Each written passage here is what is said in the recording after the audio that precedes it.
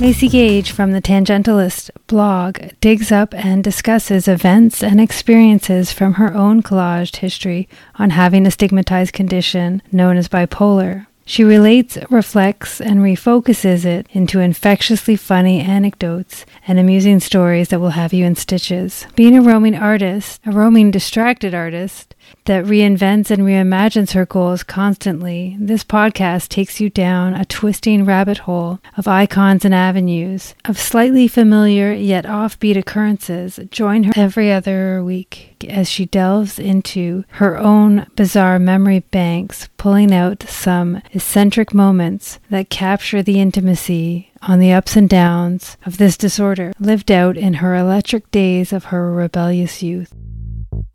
Welcome back to the Tangentialist podcast with Macy Gage, and let's just dive right in. I wanted to talk to you about memory, friends, and ego today, and those are some pretty big topics, and I'm guessing that they will most likely become other podcasts as well, that this is not the only one where I'll be referring to those items, because they're very detailed and there's a lot to be said about these things. So for one thing, if you've been listening to me over these last, few podcasts, maybe one or two, or maybe all of them, you'll be aware that I haven't talked about any friends specifically.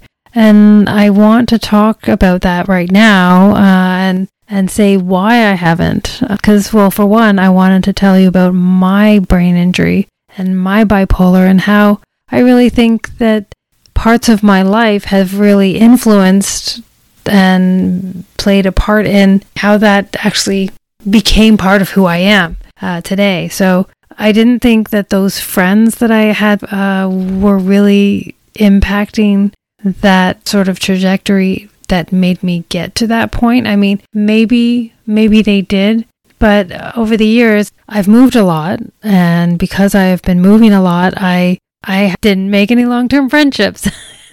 That's exactly what happened. If you move a lot, which I'm sure there are a lot of us that do, there's people from families with military backgrounds, there's people with families that just move a lot for migration purposes. There's also reasons for moving for wanting to become an immigrant. Did I not just say that? Yeah.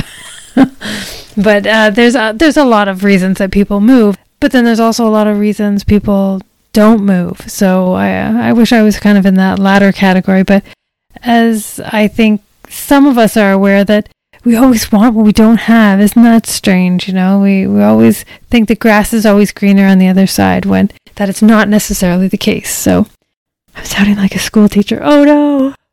I was going to talk to you a little bit about why I said I didn't include any of my friends. And I think that, you know what, they weren't as much of an impact as I really thought they were, because I didn't really have any friends of mine that really stuck with me through my brain injury and my bipolar, and have sort of checked in on me and, made me feel like I was a valuable part of their lives. There was never anybody that really did that, but then you know what? I was a rotten friend. I really was. I did not pick up on the fact that, other people do need that. They need the reciprocity of friendship. You check in on your friends and you see how they're doing, which there's a reciprocity with friendship. And I think over the years, I didn't realize that that's what it was. I had this not epiphany, but it was just, in a way, I was thinking, well, where are my friends? How come they're not here? How come they're not visiting? How come they're not checking up on me? How come they don't care for me as much as I thought friends, do?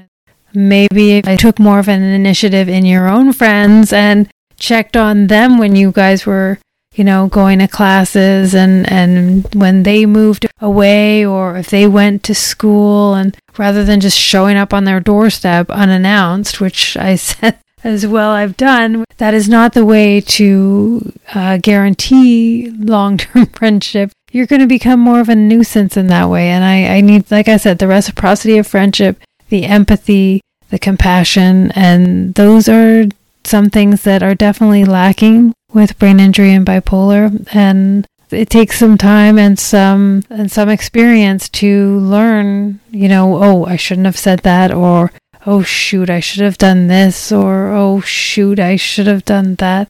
Although should have is not a good way of putting it, but it's a difficult way of figuring things out. But is that not the way life is, right? We have to trial and error and okay, check off this box. Well, that didn't work. It's unfortunate that us bipolar and brain injured and other phobias and disorders, we may be more the bruised fruit on the tree than most, as to put it in sort of a metaphoric term, that yeah, we are the most bruised fruit on the tree because we don't have the experience that we can retain these learned experiences. Because that's one thing that has been said to me, that you've done these similar mistakes more than once, sometimes more than twice. Why do you do that? Well, how come you're not learning from your mistakes? And I try not to say it's bipolar or my brain injury, because I feel like sometimes it seems like I use that as a crutch, and some people may be freaking out. No, this is who you are. You can't deny that. And I know I can't deny that, but I also can't just put it in as an answer to every little sort of quibble or little nuance of irregularity that goes on with my behavior. It's just like it can't be the sort of a stamp on everything that could be going wrong with me, like maybe this is who I am. And so there's another way of looking at that too, that you can say, well, okay, this is who I am, and underneath that or within that you can say, well, because I'm bipolar, because I have a traumatic brain injury, that is sort of part and parcel of who I am. So it's just like I'm not therefore admitting it as that is the very first reason behind these sort of interactions or actions that I'm displaying, but this is who I am, which therefore is also these underlying sort of circumstances that I try not to broadcast too much, because yeah, that's not going to get you a lot of friends real quickly.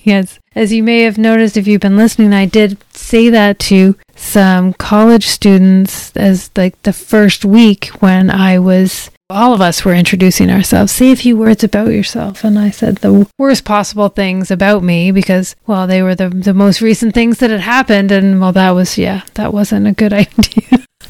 That's like, definitely not going to talk to her now.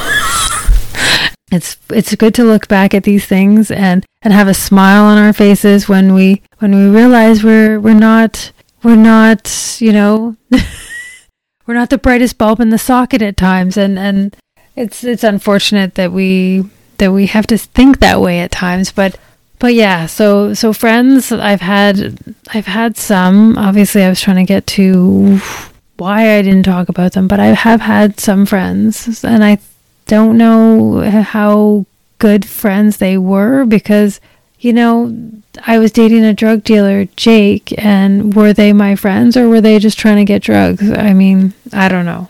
And even when you're in high school, are they really your friends, or are they just people you have things in common with and you just go to parties and you just have fun after school? I mean, they didn't really turn into long-term relationships, because then I went and had the car crash and they visited me in hospitals, but it's like, well, yeah, visiting you in the hospital a couple times and then everybody goes and lives their life, which it completely makes sense. I'm not saying people should not live their lives, but it's just like, hey, wait a minute, was I that lousy a friend? Was I? No, I wasn't, but I hope I wasn't, but yeah, it's just, I really needed to have put more of an effort into these friendships if I was expecting, more of a return. And that's maybe where it's at. Maybe I'm seeing things incorrectly. Maybe somebody out there who's listening could say, no, you know what? I've listened to the things you've been talking about, and you know what? Maybe those friends, maybe they were the ones that weren't thinking fondly of you in the right way, because maybe their aims were off. Maybe they weren't your friends, or maybe they were your friends, but they were friends for the wrong reasons, or like there's so many layers that you can look at friendship. Friendship it can be really important, and I think I just didn't put the right amount of effort in, and like I said, I've been saying the wrong things over the years, And I'm thinking this is a good thing to have a podcast, and then I don't know, I can't correct the things that I've said incorrectly, obviously, because I've already put it out there, but I think talking, there's a lot that can be said for talk therapy, for one, that it can actually have a benefit for everybody, because you're getting things off your chest, you're communicating your thoughts and your feelings. You can come to some sort of resolve for what is on your mind, and that this is actually a good thing, because who wants to leave all that stuff upstairs, right? It's just gonna get all cluttered up there, and you'll just, you won't know what's up there because it's gotten so busy.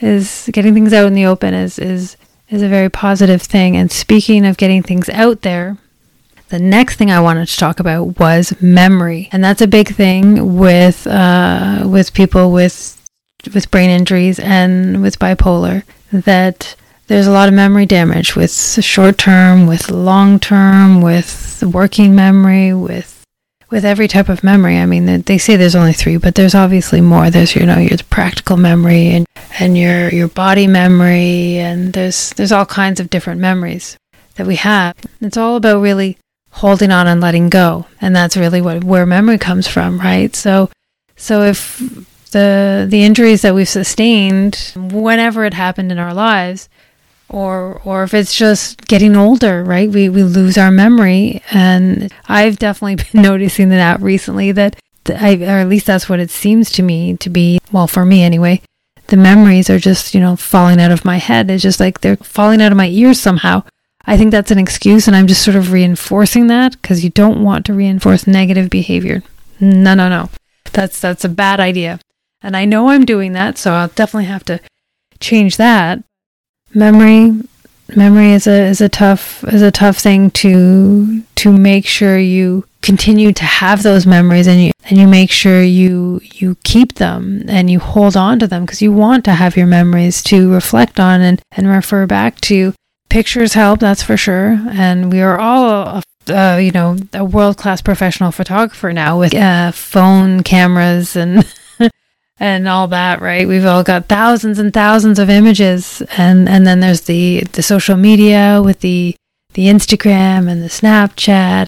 It's a good thing that the photographs actually give us like a visual reference for us to help stimulate our memories and to just keep those sort of active and just keep them in our brains and in our minds, and just keep them circulating in our brain, in our brains and our minds, so that we can continue to cherish and love and care for the people and the family and the friends and just the sort of connections that we have built around us, right? So it's not entirely easy to make sure that we make sure those memories are intact, right? I don't know, I've tried some different games and stuff, but really you can't really say that those are that accurate at really stimulating memory from building, because it's just kind of recirculating the same patterns. And